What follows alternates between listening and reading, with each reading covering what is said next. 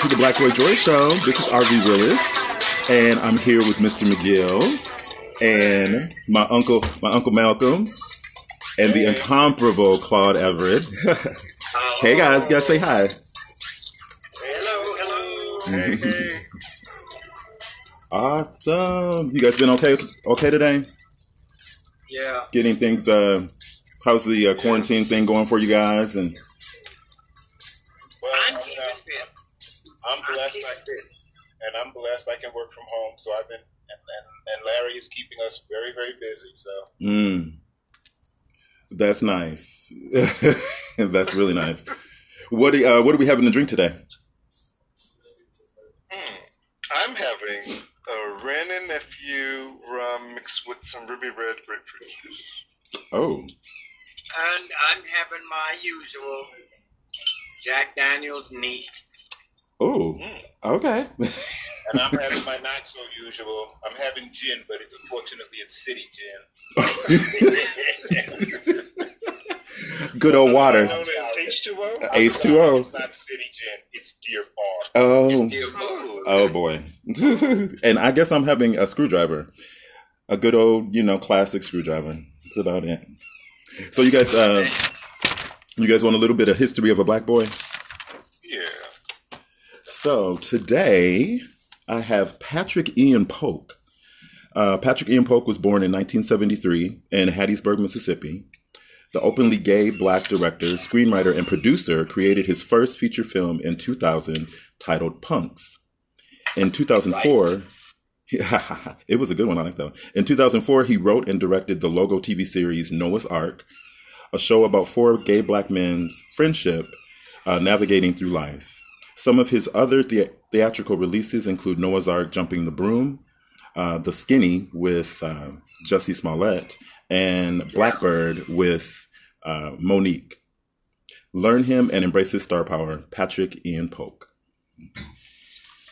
You guys know who have you heard of Noah's Ark? Oh yeah. Oh, okay. Did you like the show? Not at all. What? I mean, some people probably have never heard of it. Did you like the show at all?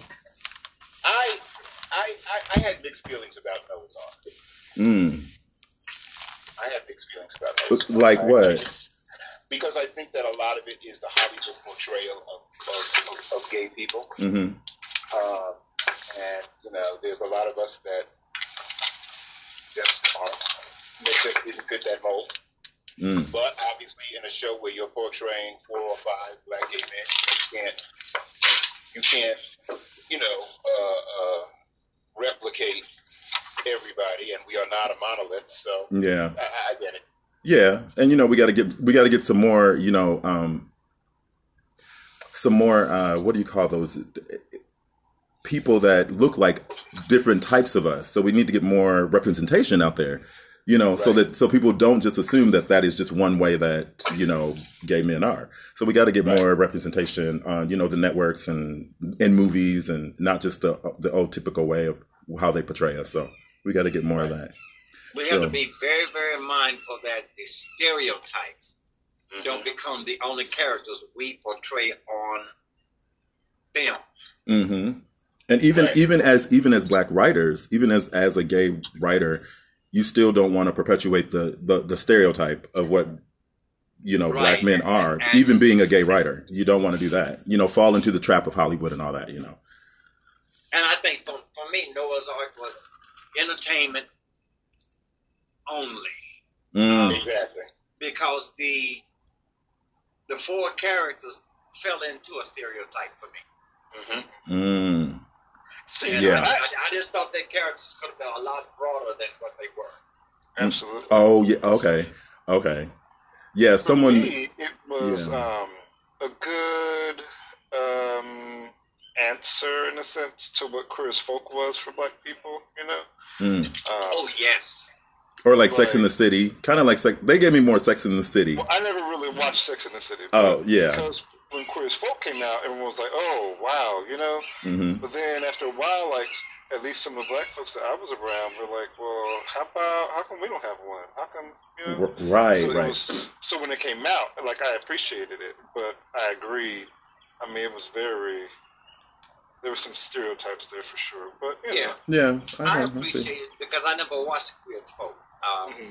It got on my nerve. And what got on my nerve even more than that was the black LGBT audience that applauded it and then turned around and hated Noah's Ark. Right. Oh. So that internalized homophobia is disturbing to me. Yeah. Well, yeah, and I'm not even sure and it is internalized homophobia, but it's this embrace of the flamboyant, and I don't mean to. But you're right. To cast dispersions on anybody who is living their life and who is naturally flamboyant, as they say, I don't have a problem with that. I mean, if that's you, but I think that a lot of us see that on television and see that that's their way out, and so they create this character around that. They know that the only way that they're going to be there is to be, a flamboyant gay person, and that might not be them. And sometimes it comes off as so phony. Mm-hmm. And that whole California, LA facade, yeah. It just it permeated through a lot of all of those shows. It just and he did really base it. I don't have problems with whoever it is, but I just think that as far as the arts and plays and movies and television shows, we need to get more into the lives of the everyday dude, the everyday couple. Yes. Which is why I can't wait for them to start doing more of Elin Harris's books, making them more into movies, because he really did show different types of black men. You know what I mean? Black gay men. In his book. So I wish they would really take a hold of that, his books, and kind of bring those to life. So Mr. Claude, if you could be a part of a fictional family, what family member or what family would you be a part of? A fictional family? Yes. Like from TV or something? Like TV, TV, movies, books. I think I would be part of Girlfriends. Okay. What? I would be a friend to one of them. But I would not be that token gay friend. Okay, got you. Okay. More like one of their bosses or something. That flamboyant queen that they always put in the mix. Uh-huh. That wouldn't be me. Okay. I would definitely be on the some animated show, probably Family Guy or Simpsons, because I love animation, so I probably would do that. One of the Simpsons, one of those families. How about you, Uncle Malcolm? I'm going to go back. I'm going to go way back. And it would be Good Times, and I would be the Michael character. But you are. Yeah, exactly, because that's who I am. That's who you are. I really embraced Michael as I was growing up, and then to find out that I'm sorry, the actor that played him escapes me, but to find out that he was gay. And he still is. Mm-hmm. I thought he passed away. No, he lives in Brooklyn. Yeah, he's still alive. Okay. Mm-hmm. Okay, good to know. Yeah. But that would be me. He is definitely alive. So on that note, because we went back to the 70s, so Xavier, which decade of music do you prefer? 60s, 70s, 80s, 90s, the 2000s? Oh, man. You mean like pop era stuff? Well, whatever music you listen to, like what era of music did you prefer? I mean, I like era. I really do love the 90s. I was like late teen, early in my 20s in the 90s, and that music just kind of resonated with me. I like the 90s, but the stuff I started listening to, I listened to a lot of music growing up, but the 90s, I was in high school and college and stuff, so I really paid attention to it more then. But I kind of like the music I got into like in the past 20 years, like some more down-tempo stuff, some Liz Wright, some what they call neo soul. Love Liz. Yeah, my God, Liz is I love Cassandra Wilson. Yeah. She's another, I like stuff like that. Okay. Music with a message. Yeah. How about you, Claude? If we talk about dance music, it would be disco and house, but I was raised on jazz, so there's no one era.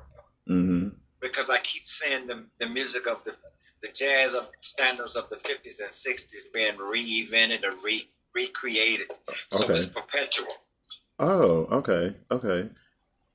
Was there a specific artist maybe from the 70s that you liked? Oh God. Because you said disco, so I'm thinking Donna Summer. No, I love the Chambers Brothers. Huh. I don't even think I've ever heard of them. Oh, Tom, they did. Really? No. Yes. I love them. You've heard of them, Uncle Malcolm? Yeah. Oh. I told you I know all the songs. You do know all the songs. Disco Inferno was my shit. Oh, they did that song? That wasn't the Chambers Brothers. That was the Tramps. Ain't that what I called them? Oh, Lord have mercy. I'm thinking about something else. It's the Jack Daniel. What did the Chambers Brothers do? The Chambers Brothers did, and I can't remember songs, but the Chambers Brothers were before the Tramps. The Chambers Brothers were more of a Five Heartbeats kind of. Yeah. Oh. You're right. Around the Temptations and them. Okay. Yeah. Oh, okay. You're right. I like the both. Okay. Huh. Interesting. And I know Uncle Malcolm loves he loves house music. He know all the house music songs. No, he's house head for sure. But I'm a house head, but I grew up on the Temptations because I grew up in the disco era. So when you talk about Disco Inferno, the Tramps, when you talk about the Temptations and yes. They started making that switch, and then of course then there was Donna Summers, and I was listening to something in the car the other day that was on my iTunes playlist that I had forgotten was there, and I enjoyed the hell out of it, and that is Stevie Wonder's Conversation Piece. That whole album just, those were the days when you had 4 record sets in albums. Like when Marvin Gaye released an album, he released a 2-record set, and the Temptations, and Stevie released a 2. I mean, of course, we all know about Anthology from Stevie Wonder, but Stevie Wonder did a whole lot of other albums that didn't get that notoriety. But I mean, there's some good stuff out there if you get a chance to listen to Conversation Piece. Yeah. See, I always go to songs in the Key of Life. That's my favorite Stevie album. But that Conversation Piece is a Songs in the Key of Life. As a matter of fact, that was Songs in the Key of Life is the only Stevie Wonder album I ever purchased. Really? Yeah. I liked his music, but I often prefer to hear somebody else sing it than him. Yeah, I love Stevie, and when I said Anthology, I meant songs in the Key of Life. I'm getting like Claude, and I'm only drinking water. See, what you got in that water? Hey, I wish there was something in that water. Man, that's what it is. It's nothing in the water. Oh my God. That's the problem. It's the absence of. So for Malcolm and Claude, you guys haven't been on the show before, so I have this magical fanny pack that I always go into to get my topics from. But since we're doing this virtually, you guys aren't able to go into the fanny pack. So I'm going to go into the fanny pack to get our topic, okay? Okay. Virtual fanny. Yeah, we're going to do virtual fanny, huh? Let's see what we got today. Oh my God. Okay. How important is anal sex in your relationship? On a scale? Which one? Who you talking to, me or Malcolm? Whoever. Extremely. Okay. That's it. Now, not so much. Let me clarify something. Let me ask this question. By anal sex, do you mean penetration, or what are you talking about? If your relationship was you guys got together and you guys decided that there was going to be no anal sex, would that be like would you just say, well, I can't date you? Clearly, none from you, none from him, no anal sex at all. But I'm saying no penetration. Is that the only? You're talking about penetration, right? Yes. Right. You're just talking about penetration. Right. Penile penetration. If we both agreed on it, it would be fine because I've always been more foreplay and oral than anything else. Okay. But see, that's what I was getting to the point. Because so first of all, let's set some parameters here. In my 40s, in my 30s, in my 50s, so penetration, yes, is a must. But as you get older and things change and everything else, I mean, when you talk about anal sex, I'm talking about oral anal sex. Are you talking about that? It could be. That's important. That is important. Yes. Okay. So for me, I couldn't do it. I could not date someone really? that. No. I would no. No, I'm just saying, really, not because it's important to me. I'm not judging it. I'm just saying, really. No, it's important to me. Like I think Malcolm just said something very important. Mm-hmm. When we talked about the different ranges in age, how that shifts. Mm. Because when I was in my 20s, it was a must. Right. Mm-hmm. I mean, there was no oral anal. Mm-hmm. But we didn't talk about it then anyway. Yeah. Okay. There was something you did in secret and you didn't talk about it. So it was mostly penile penetration. It was, but I thought it was a requirement. That don't mean that I necessarily, even though I engaged, does not mean that was a priority with me. But that's all that was out there. That's interesting that you say that. When you say that you thought it was a requirement, so you never thought that you could speak up and say that you didn't want to do it?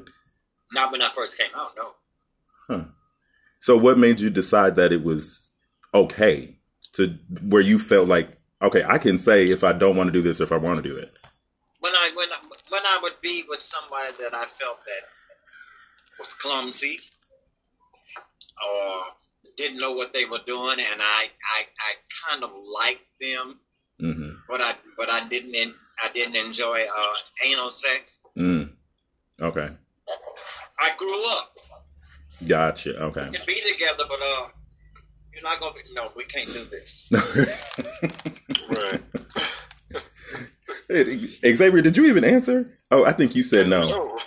Well, I think I did. Yeah. Yeah, you said no. I said not as much. Not as much.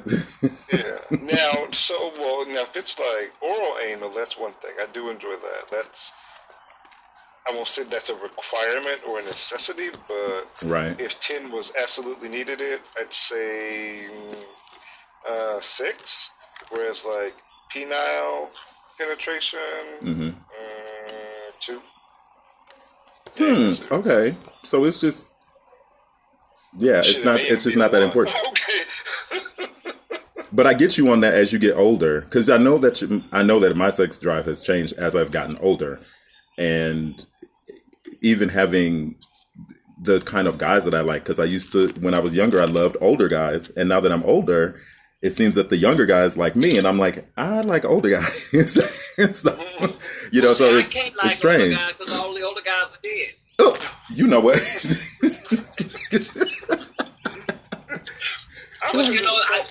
But I think what happens, like with me, my sex drive hasn't changed. My taste has. Oh, interesting. So speak on that. And that's a very good point. And I know you said let's keep it short. So I'm not sure what other questions you have, but no, go ahead. That's why I have such an issue with this whole top and bottom conversation. Oh, yes. Because what people don't, young guys, I'm a bottom. And, okay, so you a bottom and you 20 years old, and now you 30 years old, and you a bottom and you 40 years old. And let me tell you something. You get into you get 45, get 50, you might become a top real quick because your ass will get tired of all that. Exactly. The elasticity ain't going to last that long now. Listen. Well, size is being loose.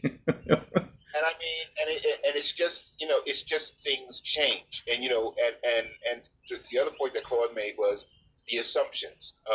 When I came out as gay, I assumed that, anal sex was all part of it. I enjoyed it, but I've always been versed.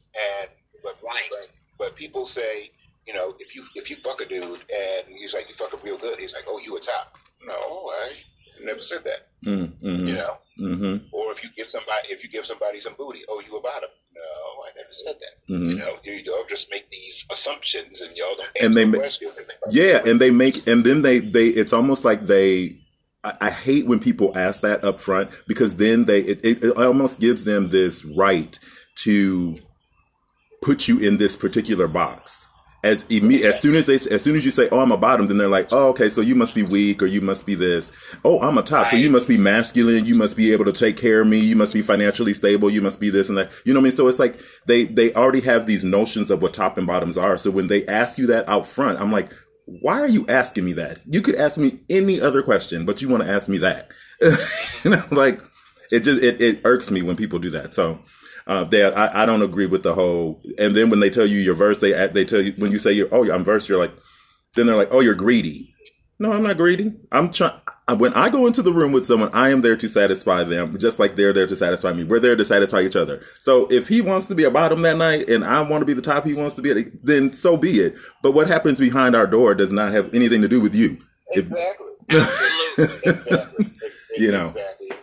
It's just like people say, oh, well, they say they verse, but they really they say they verse, but they got fucked, so they really about it. That makes absolutely no sense. None at all. And that's There's always somebody that's not in the room and will never be in that room. They want to be in the room. That's the real team. Mm-hmm. They want to be in the room. So they create bullshit because they're not in there. So, Uncle Malcolm, what is the best piece of advice that was given to you? The best piece of advice that was given to me? Mm-hmm. Oh, wow.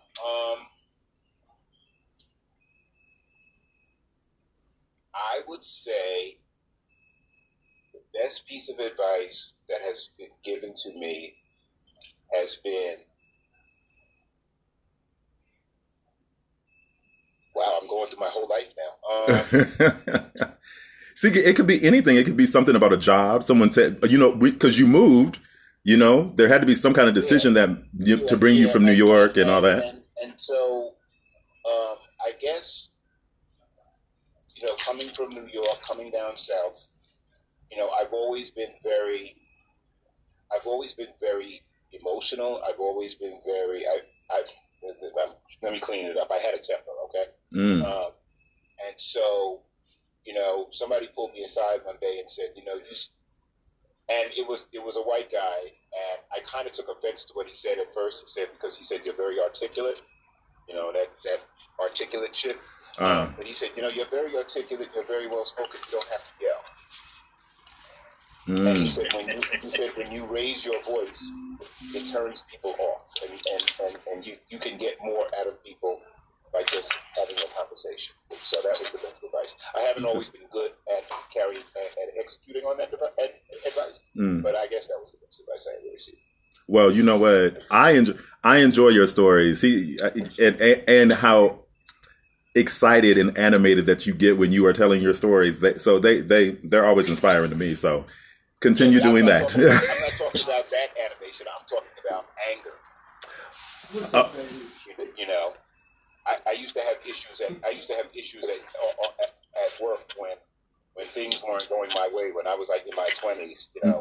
Put it this way, I don't know how I didn't lose a job once, but I literally cussed out the whole sales floor.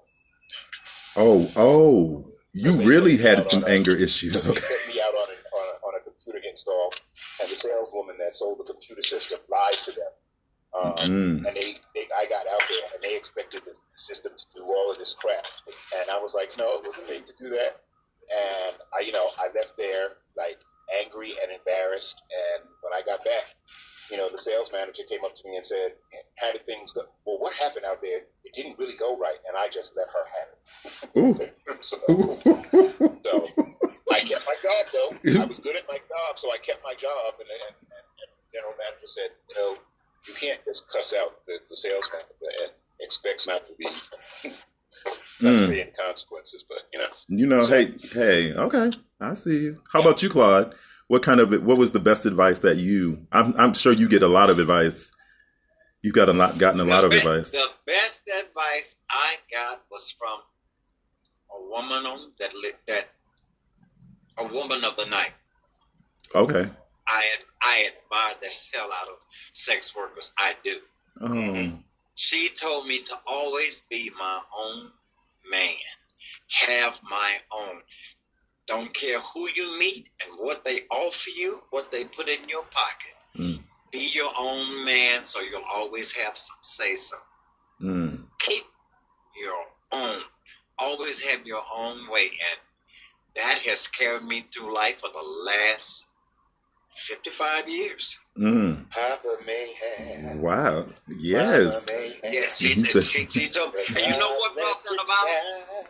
I was almost 18, and this man, allegedly bought me a Cadillac. But I couldn't keep it at home. Okay. And I was telling Doris about it, and she said, come ride with me. She rode to his house, because I told her where he lived, and we sat there. And somebody else got out of the car. She said, you see, that car is only yours when you're in it. Oh. And I wanted to get out and throw bricks at the car. She said, I ain't going to do nothing. Just from that day forward, I didn't borrow nobody's car. If I didn't have one, I was on the bus. But I always had my own way. Yeah, okay. How about you, Xavier, Mr. McGill? I mean, that one, what Claude said, my mama told me that, and I would never forget that. But I didn't think about that one until he said it. But my mom had always said, actually, I think I have to say too, real quick, my mom had said, if you don't know what to do, then be still. And it was at a period in my life when I felt like I had to be making moves. I had that personality anyway, but I was getting really stressed out because I couldn't figure out what it was I wanted to do, but I felt I needed to do something. So that was one. And the other, my dad had always said, it won't be 3 o'clock till it's 3 o'clock. So that helps relieve some anxiety, about expectations I put on myself, and I think the world and the universe are just supposed to fall into place.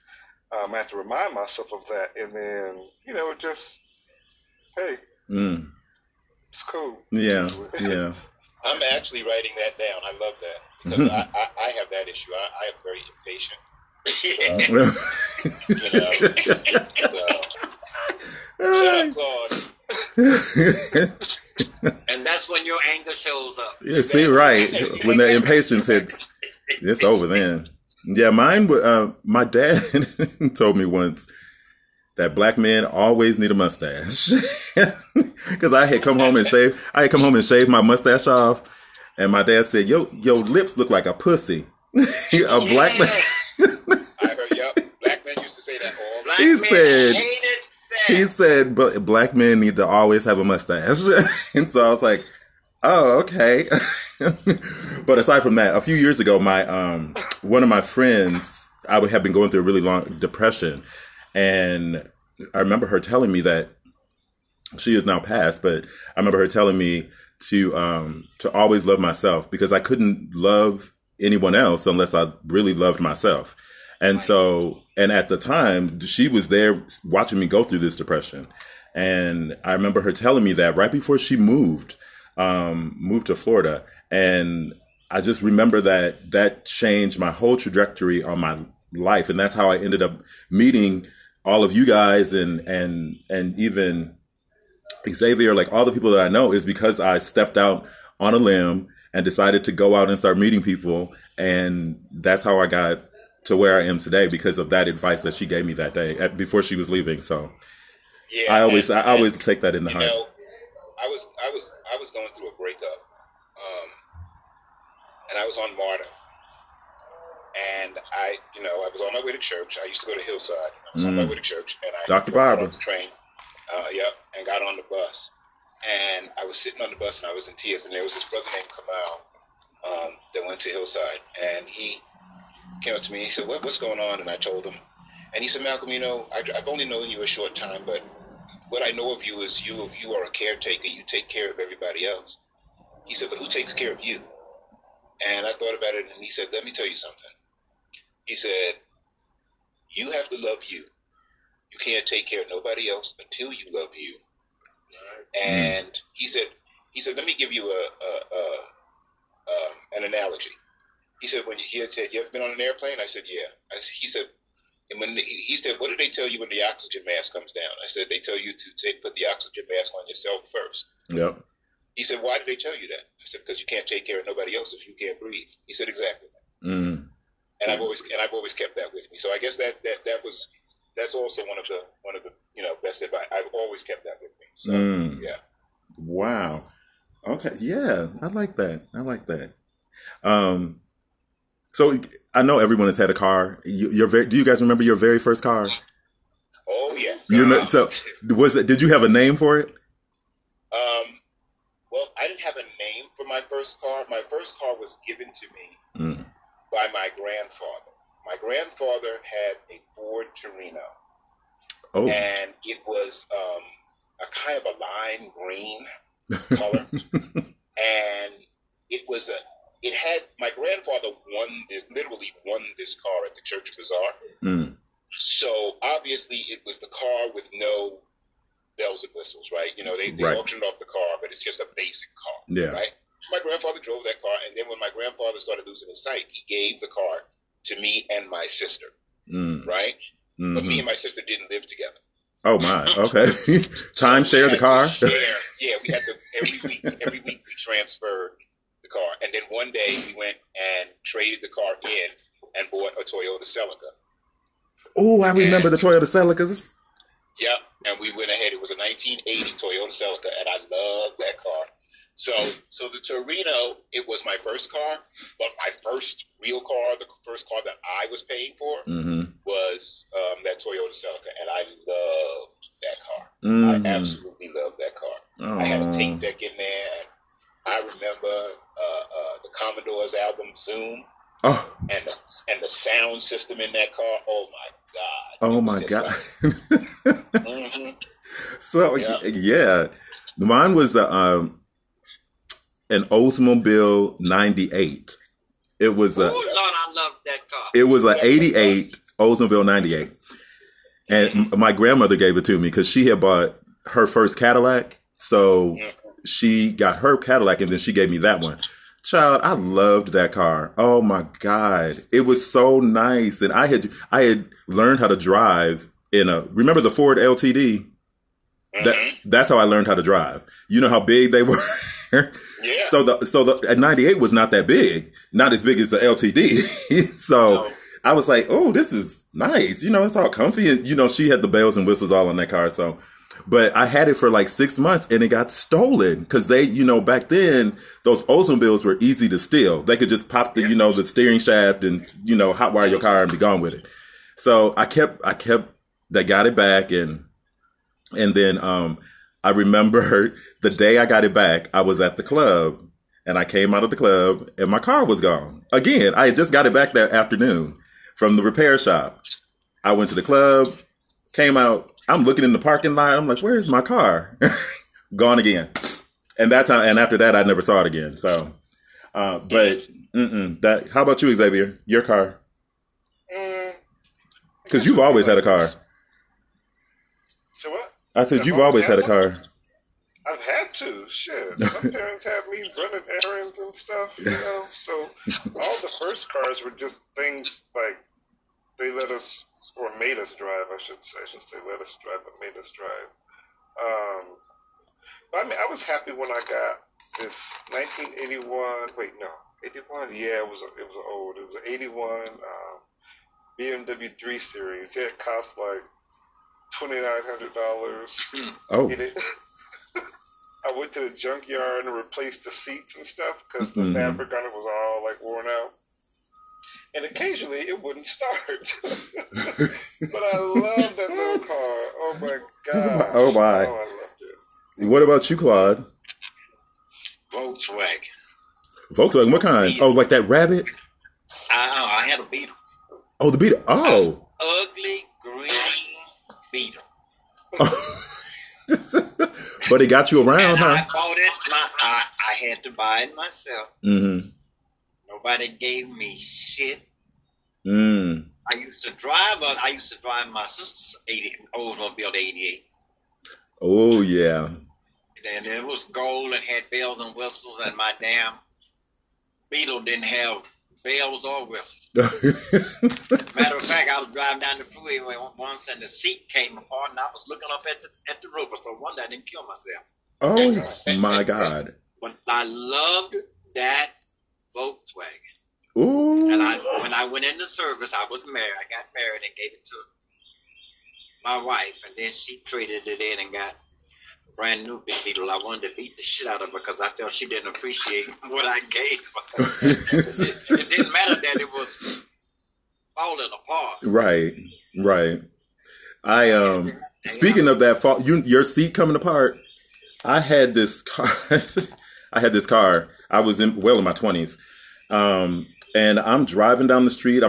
Me and my friend are in the car. We're going to pick his brother up from his little brother worked at Toys R Us. We're going to pick him up. So I pull up to the front of the Toys R Us to pick up his brother, and my back tire comes completely off and rolls into the Toys R Us.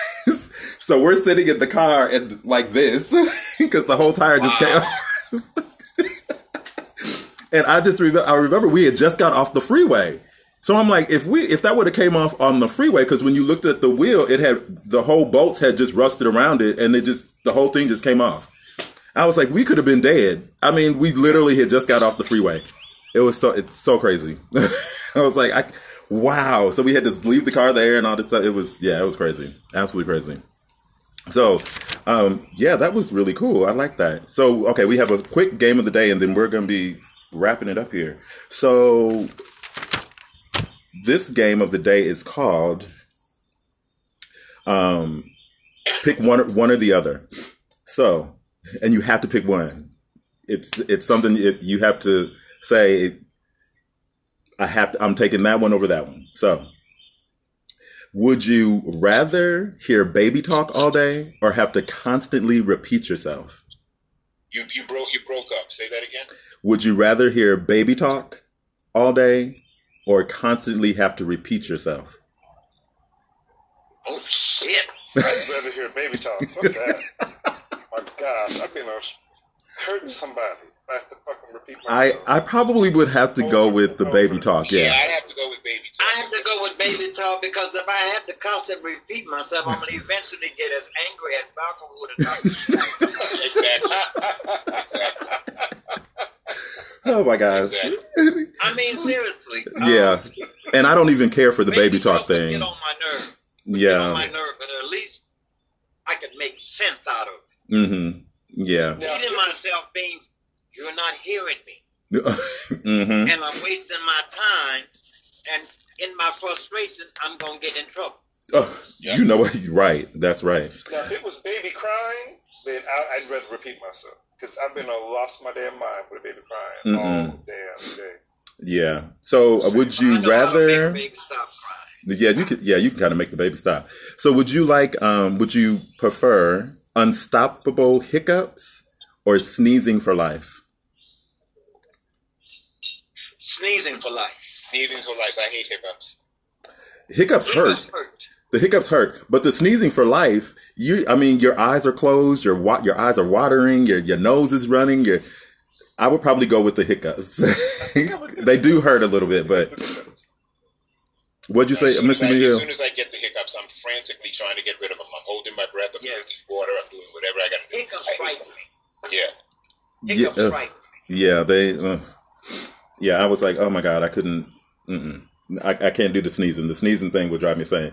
So, would you want to know how you would die or when you're going to die? Ooh. I don't know if I want to know either. Let me see. Ooh. I would probably want to know when rather than how. I would say when, because then I can prepare. I think it would be the how, simply because death doesn't frighten me. Suffering does. Okay, so you know what? Let me rephrase. Let me rethink this, because if you know when, then you're really not going to live your life. If you know that day. That's my thing. If I know how, if I know when, then I'm going to avoid doing that day. Right. Put it this way: if you told me I was going to die on December 25th, 2021, then on December 25th, 2021, I'm going to be a basket case. Right. Well, I'm gonna live my life every day up until that day, though. Yeah, but that's the day I'm gonna die. But see, some people can't do that. Some people can't get it out of their head. Once it's in your head, then you can't get it out of your head. So I think I'm going to switch. I'm going to probably go with how. And that reminds me of a song. If this was your last day, would you be careful or would you be brave? I'd be brave. I probably would be brave. I'm going to go with brave. Okay. You have nothing to lose. Literally. That's true. Would you constantly want to pass gas or constantly throw up? Ooh, pass gas. Pass gas. I'd be one funky motherfucker, but yes, baby. I'd be blaming everybody but me. Right. For throwing up as obvious as me. Well, and first of all, and let me tell you something. Let me tell you something about my mom. Oh. We were trained from children. I have never. No, I'm going to take that back. Twice in my life, I have thrown up either in public or outside the bathroom. Right. Only twice. My mother made sure that if we felt nauseous, get to the bathroom. There's to the bathroom, right. And I remember even being drunk and finding a bathroom. So if I had to throw up, I would never leave the bathroom because I would just be in the bathroom just throwing up. I would never leave. Really? Oh, okay. I would. Yeah. Well, God, I think I probably would go with the passing gas because I know when I've thrown up, I don't like that feeling that you get right before it happens. Mm-hmm. Right. Your mouth, the saliva, and it. Yeah. I can't deal with that. That would be too harmful for me. But would you want wrinkles for the rest of your life or no penis? Wrinkles, baby. How bad a wrinkle? No, just kidding. I take wrinkles. You said wrinkles. You ain't gonna give up your dick. Right. Said, no, don't give it up. Don't give it up. I'll give it away, baby, but I ain't gonna be without it. And you can wrinkle that too, but as long as it's still there. Right. As long as it still works, that part.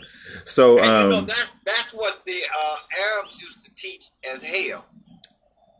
It's being in a place where you have this deep desire but no sexual organs. No. And that would be hell. I couldn't. That would be complete hell for me. Because I would kill myself at death. I like my man parts. So the last one is, what is your one word to describe your Black Boy Joy?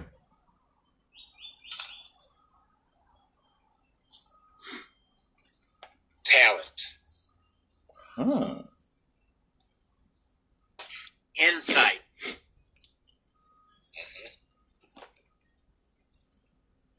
Shining. And mine would be love, of course. Thank you guys so much. This was so fun. I really enjoyed this. We'll definitely have to have you guys back on the show because you guys were so invigorating and insightful, and I really enjoy that. So thank you guys again. Yeah. So let me add one other thing before we go. Yeah. I was thinking about this today. Mm-hmm. I wrote a little piece. When Stuart got sick, I wrote a little piece about count my blessings. Uh-huh. And today I was walking Samson, and I said, I was counting my blessings, and I said, and this is counting your blessings for the whole world. Imagine it's 1918 and it's in the flu pandemic, and imagine we had a government that said, everybody stay home. Obviously they didn't do that in 1918, but imagine they did that. But in 1918, you had no entertainment at home. You had no phones. You had no computers. You had no technology. Right. The fact that we are sitting here talking to each other, the fact that tonight, Claude, the Silver Lining Group will get on and we will have our virtual check-in and we will be able to check in. The fact that I can work from home using my computer and everything else is a huge blessing. Yeah. Because could you imagine being quarantined in your house with nothing? Like Little House on the Prairie? Right. Yeah. Oh, no. And to not know what was going on around you. That's right. Right. You would literally think that the world had come to an end. Yeah. Mm-hmm. Which is why that flood story in the Bible doesn't make sense to me. If I didn't know that my neighborhood was but 10 miles, if I don't know beyond that, I don't know that it's not flooded. Yeah, about that. I just assume that it is. So you're right. It is a blessing. We are on quarantine but can still communicate with each other. Can still see each other. Mm-hmm. That's right. That is, and most of us are under self-imposed quarantine. Right. Yeah, because technically we are not in quarantine. We are advised to work from home. Ain't no damn place to go, but we can't go out. Right. Well, I don't know. It looked like Richard's somewhere, though. So. I am on location, but I'm not telling where I am. But anyway, yes, again, thank you. It is. Sure, we didn't see below that waistline. Right. Nobody walked in there, and that's the case. I don't blame it. Boy, stay in there. You know what? Yeah, I have been cooped up, and I've been doing the show from home, and I wanted to step out because it was really nice. There's some good weather, and I'm practicing my 6 feet thing and all that stuff. So I'm good. Yeah. But thank you guys again so much. So all right, thank you. Thank you for coming on the show. And next time we'll see you guys next time. Thank you guys for listening. We'll see you next time on the Black Boy Joy Show. Guys, have fun. Okay. Say bye. All right. When does this air? Probably tomorrow. I think it's gonna be tomorrow. Okay. Just let me know. Malcolm, I see you at 7 o'clock. All right. Ciao. Bye. Ciao.